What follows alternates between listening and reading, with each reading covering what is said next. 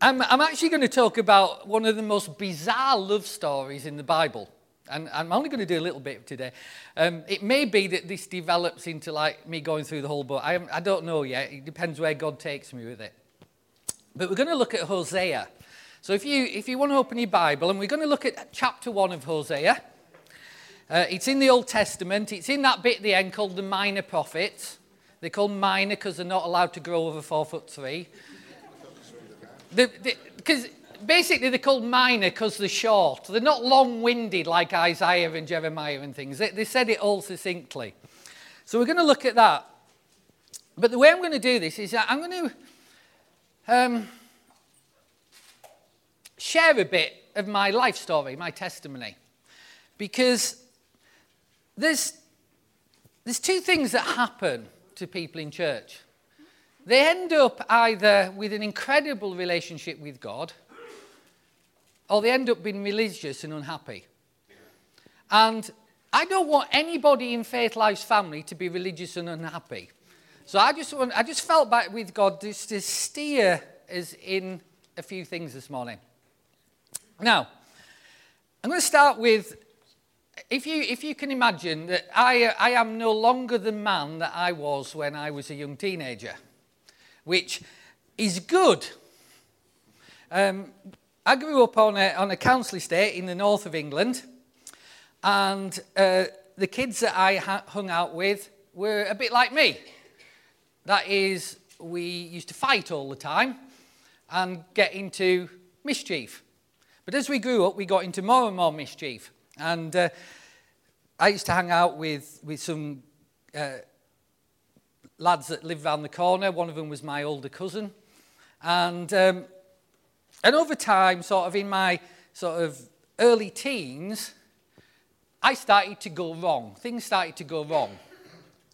And I got into... I hope Cheryl knows this, by the way.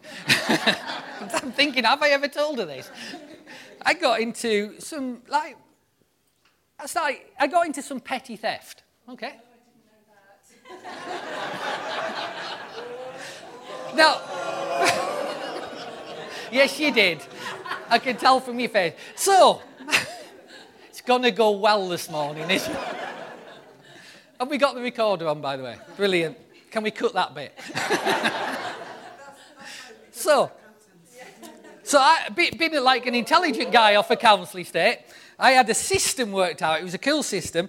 Basically, I was into comics and American comics and things, still am, but I had a system worked out where I would buy one that was larger than the others, and every time I went to buy one, I'd slip another one inside, put it on the counter, pay for the one that they could see, and walk out with two. It was a great system. It was very cunning. But at the heart of it was something much deeper. And what was at the heart of it was that I was running from God. There was this like tension inside me that basically knew I needed something and kept getting drawn to this Bible that sat in a drawer next to my bed that had been bought as a christening present, and me running from God. And I was running as hard and as fast as I could away from God because I didn't want the God that I saw, the God that people presented to me, the God that people talked to me. And I thought God was out to get me. I thought he was out to punish me. And the more I got caught up in stuff, the more I thought, when he catches me, I'm for it. So I'm gonna have to learn to run faster away from him. And it carried on like that until one day when a guy basically, two events changed the course of my life. And I can't remember which order they're in. So I'm trying to be accurate, but I can't remember which order they're in. And the first event that changed my life was, and this man doesn't know that he did this. Well, he knows he did it, but he doesn't know the effect it had on my life. On our estate, there was a newsagent called Nattrases. And the son of the newsagent was a few years older than me. I knew him quite well. And his dad had this newsagents and post office. So I did my system in there. Only Mr. Nattras was a bit cleverer than the other shopkeepers. And one day he did the thing that everybody should have done, and this is where my system failed, is he picked the magazine up and the other one dropped out from inside. And I thought, I've finally been caught. Now, this is what changed my life. Mr. Natras said to me, if you promise never to do that again, here or anywhere else, I'll promise not to tell your mum and dad. Have we got a deal? And I thought, that's kind of a cool deal. I'll go for that one. I'll go for that one. I'm thinking I thought that I was in trouble. Now, the other thing that happened around that time, and I was just presented there with pure grace. Because he didn't have to do that. And the other thing that happened to me is we went on holiday. And being a northern lad, you went to Blackpool for a week. The Monte Carlo of the north. So we went to Blackpool for a week. And while I was away at Blackpool, I came back from Blackpool to find that all my mates weren't there. And I found out that they were locked up in jail because they'd set fire to some train carriages. And I thought, well, thank God for Blackpool, because otherwise I'd have been there setting fire to train carriages. And, you know, shortly after that, that was just a massive wake-up call to me, those two events. And shortly after that, I found myself, I won't say how that happened, but I found myself on my knees in my bedroom saying, God, I don't want to run from you anymore. I don't want to run from you. Whatever I've got coming to me, I'll face it. But I don't want to run from you anymore. And much of the good things that have happened in my life started from there. Because one of the great things about believing in God, and one of the things that keeps us from that dry religion, is remembering what we were saved from. And that's something I've always carried with me, is to remember what I was saved from. And when we make mistakes in our walk with God, it's usually around one of two questions. Forgetting what we were saved from, or forgetting what we were saved to. And that's where the problems come. And so I discovered a God who actually cared about me. He wasn't like this cosmic cop that was out to get me. And the other thing I found out about God is he wasn't irrelevant and he wasn't old-fashioned and he didn't live in a stained glass window, which I thought was really useful. And because I learned I could have a relationship with him and that I could walk with him, and he understood me, and he knew what I needed, and he knew how to talk to me, and he knew how to connect with me. And I found this incredible God. And for years I walked like that until probably my late 20s. So we were already married. So I want you to contrast this, because this is why I'm talking about this morning. What happened in my late 20s, I look back on, and I think Cheryl looks back on, and it was tragic. Because that joy and that life and that relationship I had with God, over time, got tainted. I don't know how it got tainted, but somehow, in the course of a few years, I became the sort of Christian I detested and had put me off Christianity. Do you know what I mean? So I was finding things like I was picking over little things, and that I was judgmental, and everything had to be, my way, or that, this is the only way you can understand the Bible. And it was dry, and it was lifeless, and it was condemnatory. And I'd go to church, and I'd come away feeling like worse than when I went in. Anybody been there? Yeah? You wouldn't get there in this morning's worship, but you know what I mean, don't you? And somehow that happened. And it happened because I forgot what I'd been saved from and what I was saved to. And somehow that life and knowing that God loved me changed into religion. And religion kills. Religion will suck the life out of you. And I guess the way you would look at that is that somehow I got myself into a place where I was working hard to continue to be loved by God. I would pick my Bible up and we'd go from me looking in God's Word and it showing me who He was and seeing who He was and getting to know Him more and understanding how He loved me more. And suddenly it had become a list of do's and don'ts. And then it got a bit worse than that. And this incredible life-giving stuff became a list of rights that I could claim or stand on. And compassion just seemed to go out the window. It was all about rights and this and imposing that. And it got to the point where, basically, I'd worship, I'd go to church because I believed God required it of me. Not because He loved me or I loved Him, but because He required it of me. And I still wanted to go to heaven, so I did all the stuff that was required of me. And I'm living through that. And basically we get there because we listen to the wrong things and we're influenced by the wrong people. Yeah.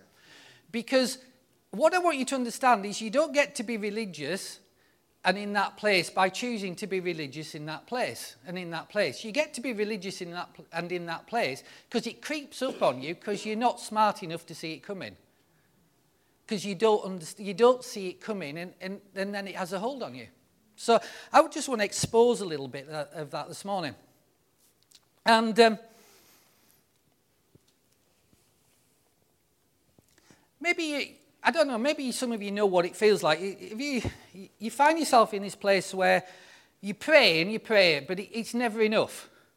And you read your Bible, but it never seems enough. And you do good things, and it never seems enough. And you go to church, and you do all these serving things, and it never seems enough, because it never is enough. You pray, you get to the position where you're praying because you need something. And that's why you pray. And you open your Bible, but it doesn't seem to be alive anymore because you're just too busy to focus on it.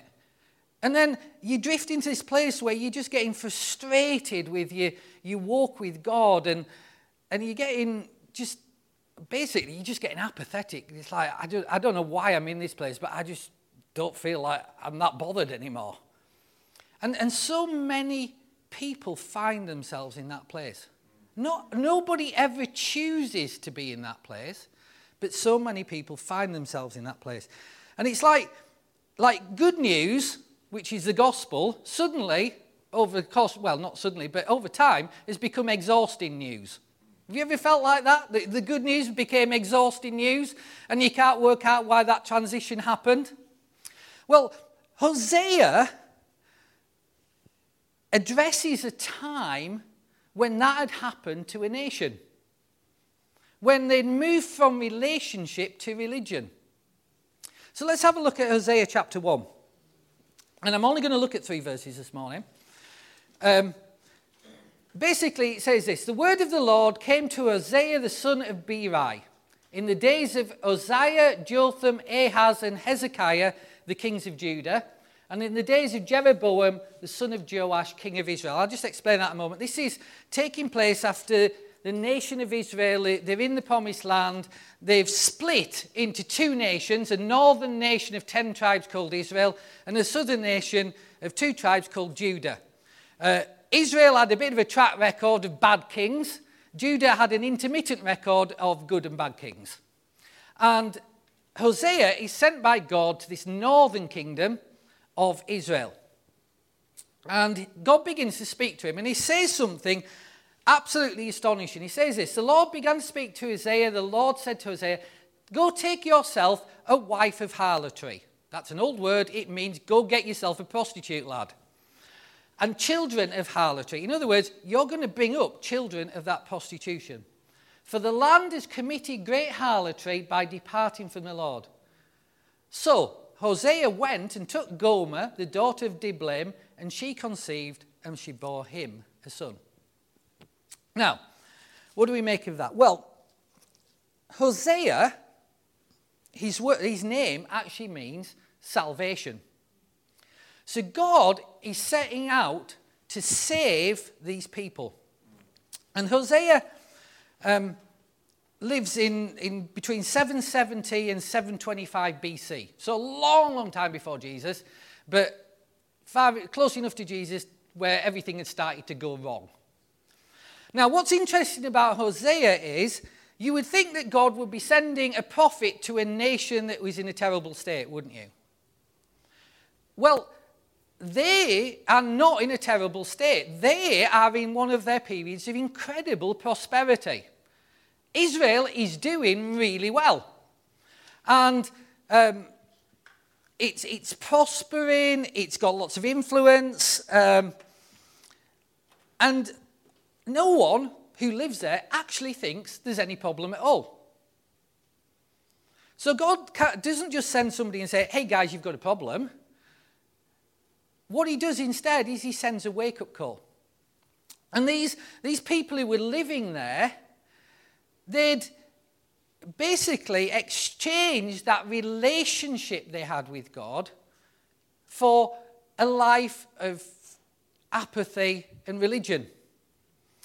But they thought they were okay. They thought, hey, church is doing great because we're doing great. We're personally doing really well. But what they didn't see is that they were spiritually bankrupt. And you see that pattern over and over again in the Bible, in that the church outwardly, or God's people outwardly, can seem to be doing amazingly, but inwardly and in how they're living, they're spiritually bankrupt. And these people, they were attributing all their success to their skills, their ambition, their talents, their effort, and they were climbing over other people to be the person who got all the attention and be the person who was the center of everything, and everybody was climbing on everybody else, and they all thought they were okay. Does that ring any bells with today? It's not a new place we find ourselves in. The church isn't in a new place. Faith Life isn't in a new place. Cambridge isn't in a new place. It's a pattern that occurs all the time. That you can think you are absolutely doing great and you can be totally wrong. God says that actually that's a characteristic of the church at the end times. He says you think you're rich, but you aren't. You're poor. You think you're pure, but you're not. You're filthy rags. Because you've made it all about you. And when you make it all about you, you step over from relationship into religion. And you've got a problem. So out of this, let me just get the passage. So God wanted to do something here. So you see, what we need to understand about God is he isn't out to get us. Which is good news. He's out to love us. Which is a good Valentine's Day message, isn't it? Told you I was romantic. So he's out to love us. So he wants us to understand the quality of his love and his passion and his heart and his jealousy over us and his desire for us. So what does he do? He chooses a prostitute to illustrate that for us. Because you would, wouldn't you? You're like, if you're God, what are you going to do? I'll get myself a prostitute to illustrate it to everybody. So that's what he does.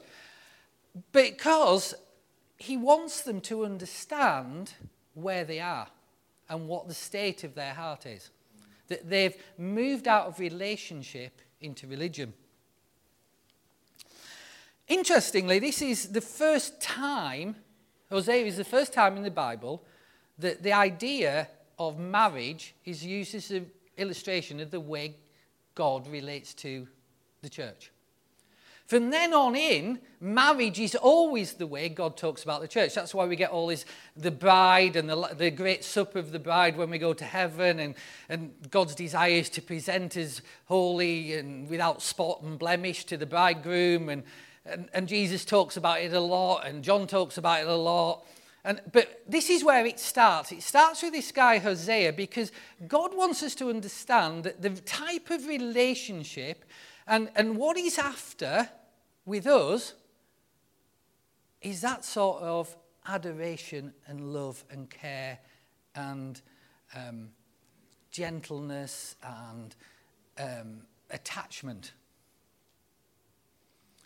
But he also wants us to see ourselves for who we are, so that we understand what that love is costing him.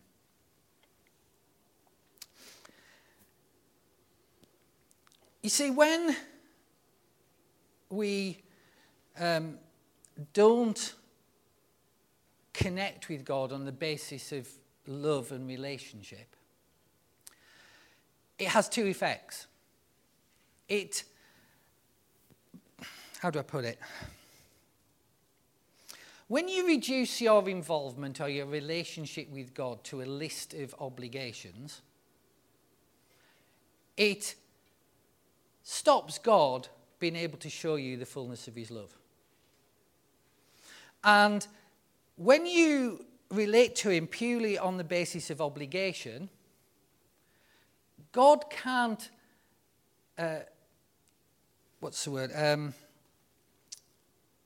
participate in your life on the basis of relationship. So God's desire is to participate in our lives out of a love relationship. But when we reduce what we do into a list of obligations, he can't. So it has an effect on us because we can't experience the fullness of God's love. But it also affects him because he can't love us the way he wants to. It blocks him out.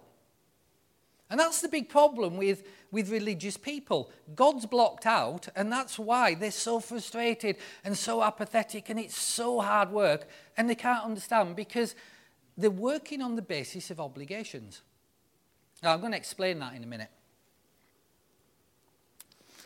You see, God's love, when we see it in his word, and when we see it in the story of Hosea, it's radical love.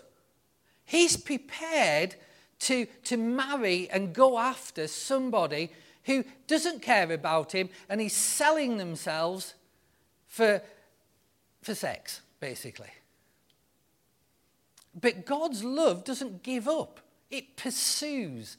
You see, and I'm not knocking anything here. It might sound like I'm knocking something, but I'm not. But it's all in the terms we use. And when we use a term that says seeker sensitive, I understand what it means.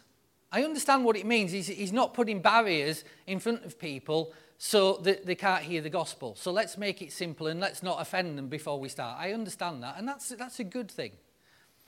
But we have to understand that it's the opposite of how God relates to people. You see, nobody is actually seeking God. God is actually pursuing people. God is the seeker. So seeker sensitive is fine as long as you know who the seeker is, and the seeker is God. And right through the Bible we see this God who pursues with this wild, radical, fierce, jealous love and won't give up. He won't stop. Even, the Israel and everybody dreams up every sin they can think of, and he keeps on going after them, right to the point where he dies for them.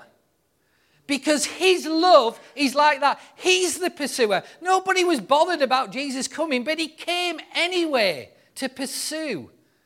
He's the seeker. So if we want to be seeker sensitive, let's be sensitive to the one who's doing the seeking, the one who pursues. Let's go after his glory, his presence, his spirit, his fierce, burning, passionate love in our lives. Yeah? You see, the thing that the world is missing and why we can translate and we can build fantastic churches that are all religious is this. People forget that we are meant to be those who show that fierce, burning, passionate love of God. That's what draws people. That's what keeps people going beyond like putting the hand up. That's what makes them still there 10, 15, 20 years later.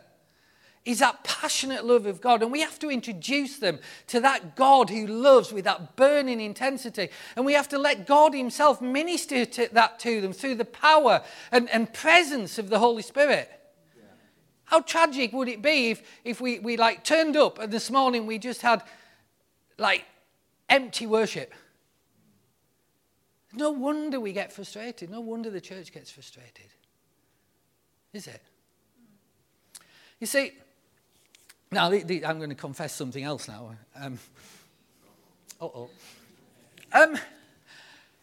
Anyway, so I'd just like to share a little story about me, the great romantic.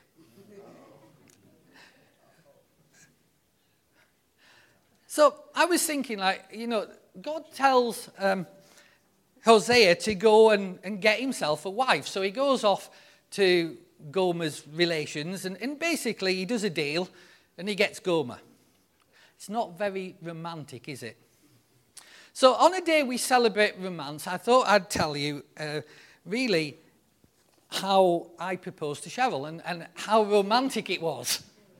Because we've had incredible examples of romance this year. We've King and Elizabeth, Scott and Bethan, just people proposing, Michael and Hannah. It's just and they've all done it great. I had a great plan for my proposal. And I had it all worked out. And I knew exactly what I was going to do. And unfortunately, it didn't happen like that. What happened was, Cheryl came down to Manchester. I was working in Manchester at the time, to visit for the weekend. And we were chatting, and I'd intended the following night to take her out for a nice romantic meal and propose. Unfortunately, something went horribly wrong with my plan. And so we were chatting, and I was just about to go to bed, and I said to Cheryl, anyway, so tomorrow morning I booked for us to go and look at a house.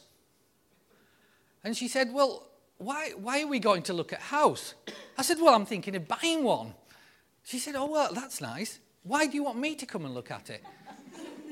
I said, well, you'll want to live there with me when we're married, won't you? And she said, did you just propose? And I said, no. I said, yeah, I kind of guess I did. I might have done, just about there. And she said, well, if you did, I say yes. Now, despite the fact that wasn't the most romantic proposal on record, would you agree? We are still here, 28 and a bit years later.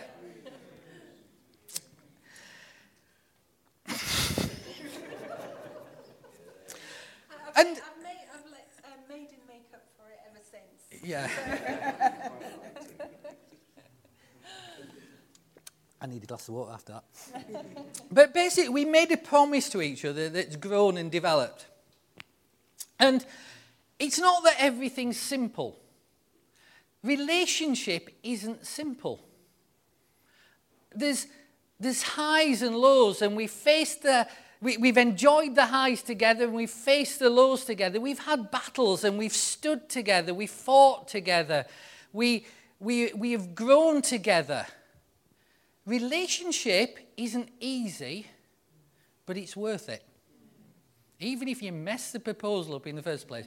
So, well done, King. Well done, Michael. Scott's having his bands read this morning. So, well done, Scott.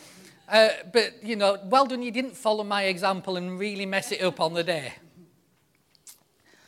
But when you come back to it, when you come back to what God's asking Hosea to do, he's asking him to do something absolutely astonishing, isn't he? Because he's not just asking Hosea to marry an ex-prostitute.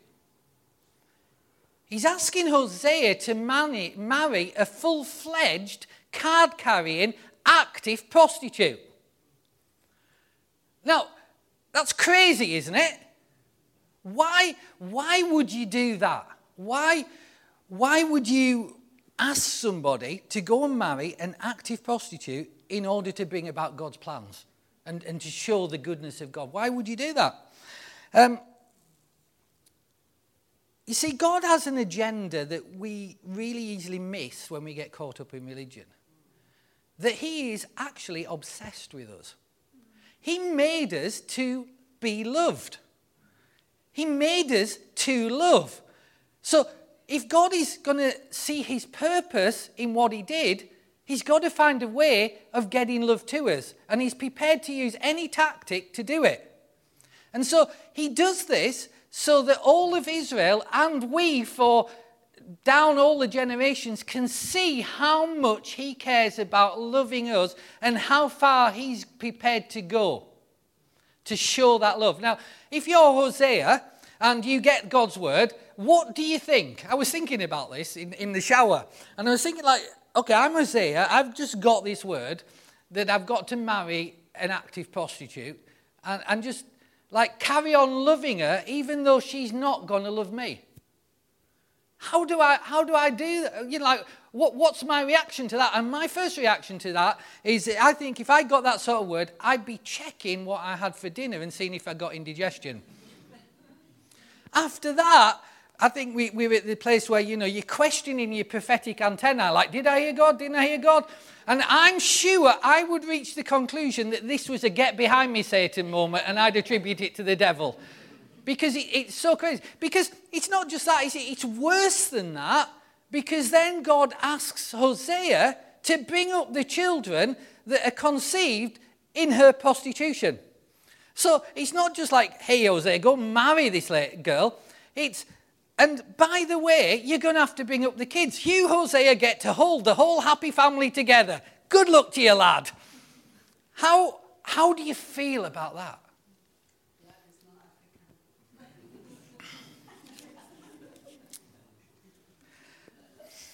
Why did God do that?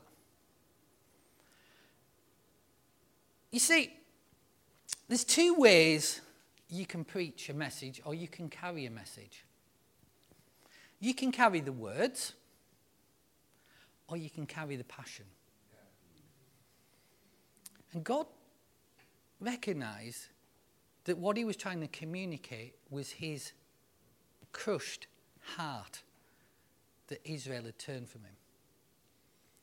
The words wouldn't do it.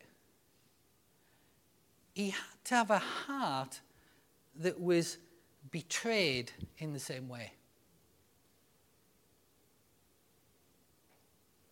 You see, that's the problem with religion. No passion. No heart. Walk away after an hour unchanged.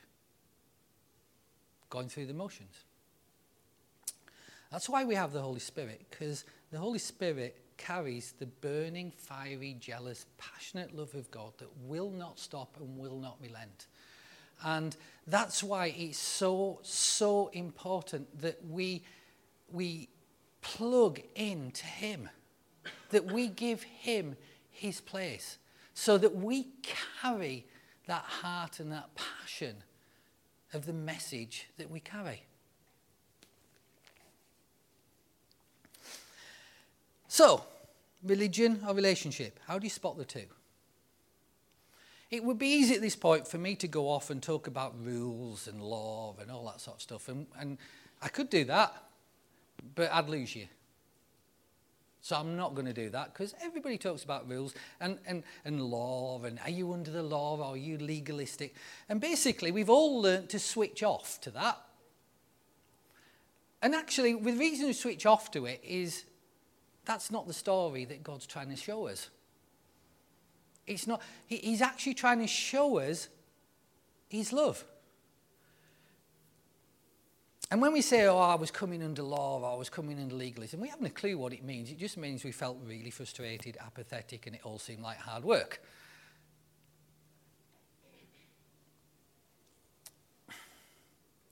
So how do you do it? How does this work? Well, there's two ways we can approach God. So I'm going to try and simplify it so that we get the picture. Hopefully it works. The first way is this. So this is religion. Religion has, right as its core, let's do a deal. Let's do a deal. That's religion. Okay? Now what do I mean by that? You see, God is pursuing us not to convert us to a series of religious practices, but he's pursuing us to lead us into relationship with himself. I'll say it again. God's pursuing us not to convert us to a series of religious practices, but to lead us into a relationship with himself. So the difference between religion and relationship is approach. What's your approach to the way you interact with God? What's your approach to the way you interact with your faith? And it's nothing to do, we get all confused here, and this is why I'm steering clear of rules and regulations. And all that. It's nothing to do with structure or organisation or having foundations put in, or whether you have a good welcome team or not so good. Well, it's nothing to do with that. They're just things that help you carry revival. They're things that help you carry growth of the kingdom. And so when we find ourselves sometimes setting ourselves against things that actually are good things because we're confused about what religion is and what relationship is. And some people go around with this idea that it can only be Christian if it's naff, because they've got really confused. But what it is it's a question of approach. How do you approach God? Because however you organise yourself, what what God is wanting is that we exude his life as part of a family based in love. However you set up, however you arrange the chairs, or however the speakers are, or whatever. So let me for a moment, I don't want you to offend you, but let me for a moment portray God as a car salesman. Okay? So when you go, how many of you got a new car in the last couple of years? Yeah? So you go along and you go in and there's suddenly this guy, isn't there? Can I help you? And they're your best friend even though you've never met them before. It's true, isn't it? And you can see they're already working out the finance deal to get you to buy this thing. And this salesman, he wants something from you. He wants the most he can get out of you, but give the least away.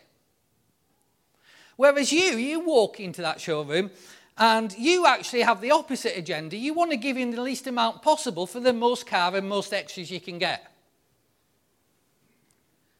Is that true? So there's this dance that goes on, isn't there, where you bluff and you negotiate, and he comes down a few £100 on your trade-in, and you ring up somewhere else and you go back to him and say they're £300 better than you, but I don't want to go all the way to Peterborough to get it, and there's all that shifting, and eventually you reach a deal. Sadly, that's how religion approaches God. It sees it as a deal. So you've got God, and our picture of God is that he's wanting things from us. He wants your worship. He wants your attention.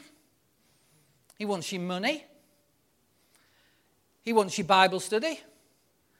He wants you doing things. Ultimately, he wants to grow this thing called his kingdom for his glory. And then there's you. You want a few things, don't you? How many people here want a happy, if you're married, or if you're not married yet, but you want to be, how many of you want a happy marriage? Yeah. We want happy marriage. How many of you want to be healthy? Yeah. How many of you want a nice house? How many of you want a nice car? How many of you want some chocolate brownie after the service? So,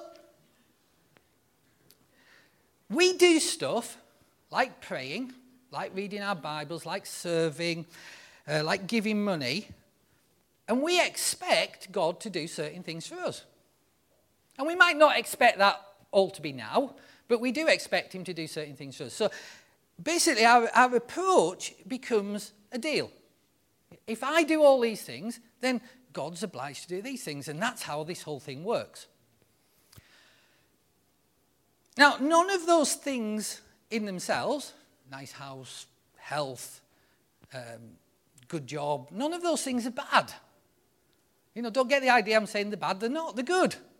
That's why we want them. They're good. The problem's the approach that we use. And it's this idea that if we do these things, God is obliged to park his blessing truck outside our door and dump them on our front lawn, ready for us. That's religion. It's always trying to earn and do a deal with God for the least possible cost.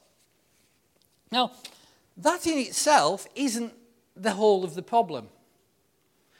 Because that approach to your relationship with God actually produces a heart that carries certain characteristics. It produces religious people. You don't want to be a religious person. Because a religious person with that mindset is very demanding. A religious person will demand grace from you, but will not give you forgiveness. A religious person will demand that you always think the best of them, but will always think the worst of you. A religious person will require that you are not offended with them, but they will always be offended with you, and you will never ever hear them say sorry. A religious person will, when you're around people like that, you come out of it and you always feel heavy. You feel like you're never quite good enough. You feel like every opportunity you thought was going to come along has been shut down. You feel like you're judged. You feel like somehow they're always better than you. A religious person can come along and use all the right words and do all the right prayer ministry, and at the end of it, you feel useless. You feel like you never came up to the scratch of them. Because they're always doing the deal and they've always got to be on the right side of the deal. Because the only way they can be on the right side of the deal is to be better than everybody else, so God's more pleased with them than everybody else. The trouble is they make everybody else feel bad. Now, this is what happens with a religious person. And this is why I want you to see it, because you've all encountered them and you will encounter them for the rest of your life, and you don't want to be one yourself either. But basically, what you will find is a religious person, a person that operates on this system of relating to God, this approach to God, will use all the right words. They will talk grace, and they will talk grace, and they will talk grace. And I don't know if you've ever seen it. There's a Morecambe and Wise sketch where Eric Morecambe is playing the piano, and it's terrible. And Ernie comes along and says to him, "That's awful. You're playing it all wrong." And Eric Morecambe says, "No, I'm not. I'm playing all the right notes, just in the wrong order." And a religious person like that, they will talk grace and they will talk grace and they will walk out the room and you'll feel judged. Because you can have all the right words, but coming out of all the wrong places. Because it's coming out of a heart of doing a deal. Do you understand what I'm saying? Yeah. And that's why so many of us get frustrated and tired and apathetic and ground down, because we never feel good enough in the light of those other people or the other church or whatever. So, what's God's approach? Why is that so difficult? The problem is that distorts our picture of God. It presents God as somebody who doesn't want to give you anything. He's just like holding back, trying to do his best deal. He's wanting to jump on everything that you do wrong. You never feel that you're going to come up to scratch. You never feel you're good enough to get anything from God. And even if you do feel that you may be, just because of Jesus, because this is what you've heard, that you are good enough from God, there's always somebody in front of you in the queue, the religious person, who's better than you with God. So they've got the inside track.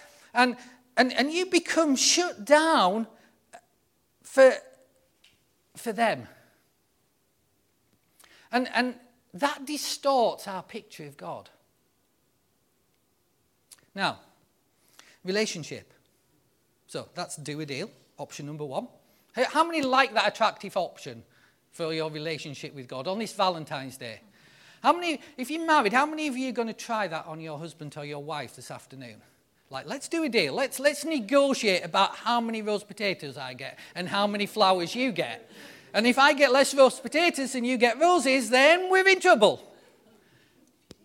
We know that doesn't work, but it is the way that the church en masse relates to God. And it is the way the people related in Hosea's time. So what's the relationship approach? This one that God wants us, and why he went to all this length with Hosea to just go to these extremes. The relationship approach isn't trying to do a deal. What it's trying to do is it's about a personal God who is pursuing us because he loves us. That's it. Now, I could expand on that, but that's it. It's about a personal God who's pursuing us because he loves us. He's coming after you. He's coming for you. He's coming to give to you. He's coming to care for you. He's coming to share his heart with you and his passions with you and his love with you. And that deep cry that is in him, he wants to share it with you so you can share it with everybody else. It's not about a contract. It's about a real person who made us so he could love us.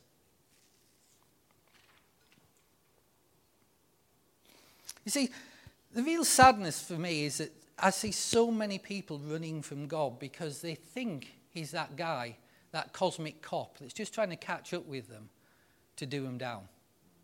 And they keep running, and they keep running. And then I see people who genuinely felt God coming after them, genuinely felt God pursuing them. But somewhere along the line, they met somebody who presented this other God to them, who was angry with them and just wanted to judge them and put them down and make them feel small and tell them everything that they were doing wrong. You see, this is the thing, we all know what we're doing wrong. What we need is some good news to tell us how it can change. And because we've had this God presented to us who's quite the opposite, who's distant and remote and withholding and judging, we feel like we just can't connect. There's just no love relationship there with that. We just can't connect with that sort of God. And we just get cut off, and it's tragic. You see, God has a particular type of love. And it's a love that cannot ever be explained or experienced in lifeless religion. It's a love that doesn't matter what room you're in, how you go about things, what you do in your church. It doesn't depend on anything like that. It just depends on him. It's a raw love. It's a radical love. It's a wild love. It's an untamed love. It's a love that doesn't ever fit in boxes. It does. The minute you think you can explain it, it's moved again, and it's got a new dimension and a new facet. And every time you think you know how much God loves you, there's more. It's that sort of love, and you can't fit it in a dull, lifeless box. It's a sort of love that refuses to stop worship, even when we try. It just won't do it. Because he's after capturing our heart. He captures hearts. He's a heart capturer. He's not a dull, lifeless misery. He's a heart capturer. He's the great romantic. He romances us. He boxes us in. He stakes us out. He pursues us. Because he will not relent. He will not stop till he finds us. He's the most incredible God. You know, I'm just about finishing. I'm really grateful that he didn't stop when I got to that point of where good news had become exhausting news. It happened for me in 1994. So this is a long time ago. That's why it's not me anymore. You'd be grateful to know that. Because I'm not going to make your life a misery for the next however long we exist for, or till he comes again. In 1994, I got to the point that it becomes so exhausting that I was walking away from God. And we had a friend, guy living in Preston at the time, called Mike Hocking. And I was talking to him, and he lives in New Zealand now, they emigrated. And I was talking to him, and he persuaded me to give God one more chance, because he said, God's not like that. Although you know, and in your head, and you cannot see at all that God is anything different from that religious life you're locked into, that I don't know, whatever. He is. And he said, I want, he used the wrong language, he said, I want to do a deal with you. Because Mike was a car salesman.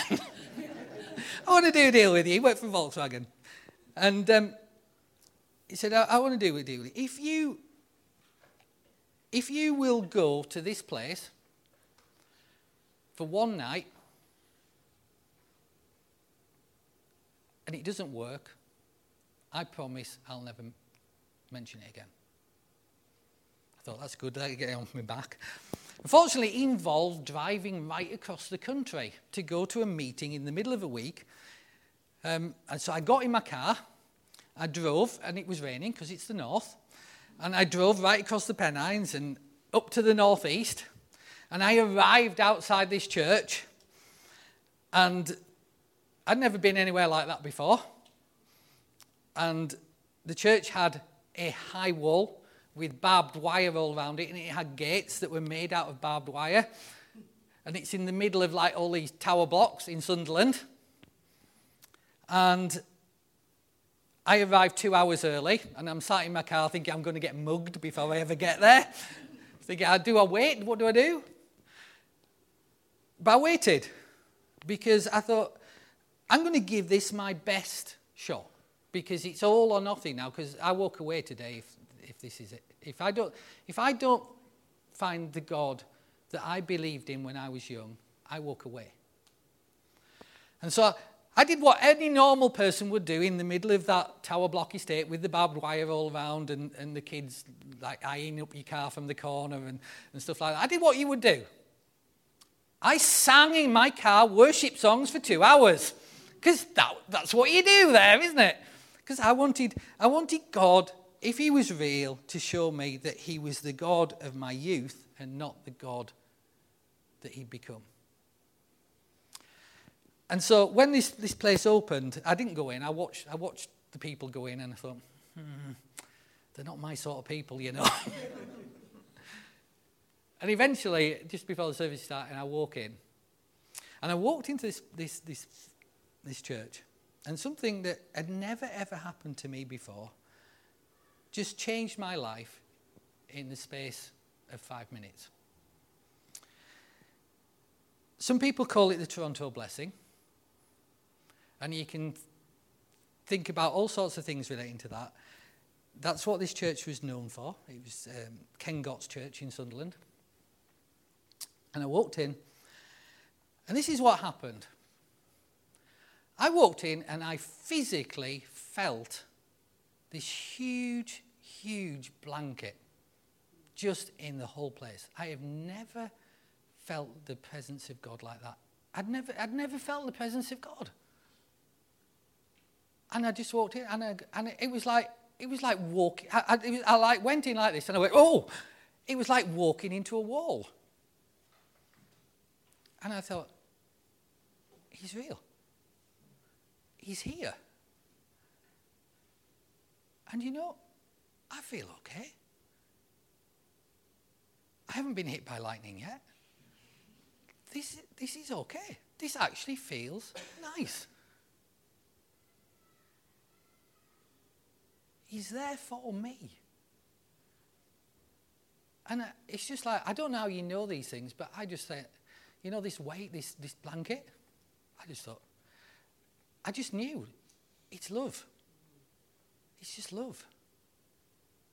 There isn't anything except love. That's how he feels. And so I stopped running again. And God changes lives progressively, but sometimes he changes them in 5 minutes. And that's what he did with me. And all that stuff, it just melted away. It didn't matter. It didn't matter. It was like me and God in a room of hundreds of people. And it didn't matter. There was just me and him. See, that's relationship. God didn't negotiate at all. I didn't negotiate. I just go, I give up. I give up. I surrender everything. I give up. I was a stupid God. I didn't know you were like that. Well, yeah, I did know you were like that, but I forgot.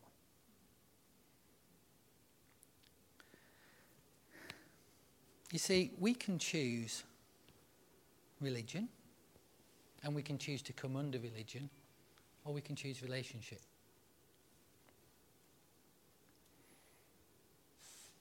Despite what film titles might say, it's not complicated. It isn't complicated. It's simple. But we have to see the difference. And that's often where we get stuck. We don't see the difference between the two. We don't see the difference between what it feels like. We don't know the difference until you walk into God's presence and all you feel is love.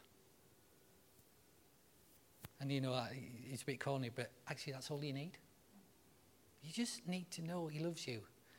And then it's a bit like the proposal. Everything grows from there. Even if you mess the proposal up like I did, everything grows from there. So I don't want you to come under religion. I want you to see a God who loves you like that. Amen? Yeah. Let's stand.